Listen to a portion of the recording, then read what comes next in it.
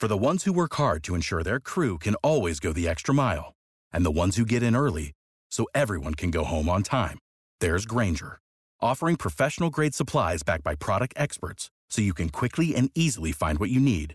Plus, you can count on access to a committed team ready to go the extra mile for you. Call, click Grainger.com, or just stop by. Grainger, for the ones who get it done.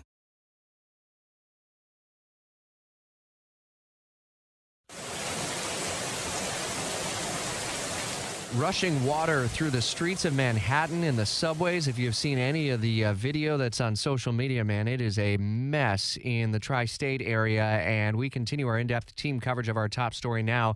You may remember the name from Fox News Radio back in the day. Chris Honig is a former colleague of ours and currently now working as spokesman for Jersey Central Power and Light. And so part of First Energy, y'all cover multiple states there in the tri-state area. What's the situation with power restoration efforts, Chris? Good morning, Rich. Yeah, it was a long night. It's going to be a long day today. Historic flooding throughout northern New Jersey, New York City, that area. Jersey Central Power and Light, we serve about 1.1 million customers. Of those, about 75,000 have been affected by this storm. We've already managed to restore more than half of them. We're down to about 33,000 customers out. But a lot of those remaining outages are in areas that are flooded, and of course we have to wait for flood waters to recede before we can get in there and make repairs. Your area of the country had already been saturated from recent storms and storm systems, and so when the forecast of Ida making its way toward you over the last couple of days was starting to materialize with the threat of 3 to 7, maybe 8 inches of rain, were people rushing to make preparations for this possible event? Yes, we have several substations in our footprint that are in flood-prone areas.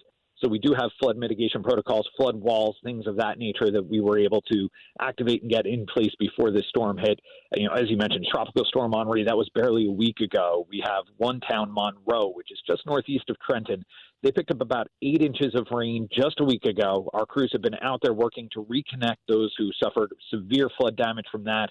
They picked up somewhere between 6 and 10 inches of rain last night from this storm. So that's more than a quarter of their average annual rainfall in just the past week. Yeah, you never lose the reporter bug, as you've been seeing some of the images out of Central Park. 7 inches breaking old records. Newark with 8 inches of rainfall. I mean, the images are haunting coming on social media. Is the city at gridlock right now?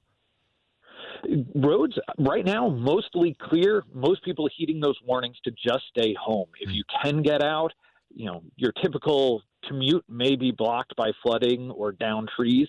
So a lot of people just heeding that warning to stay home. I just took the drive in from my home to our headquarters, and roads mostly empty.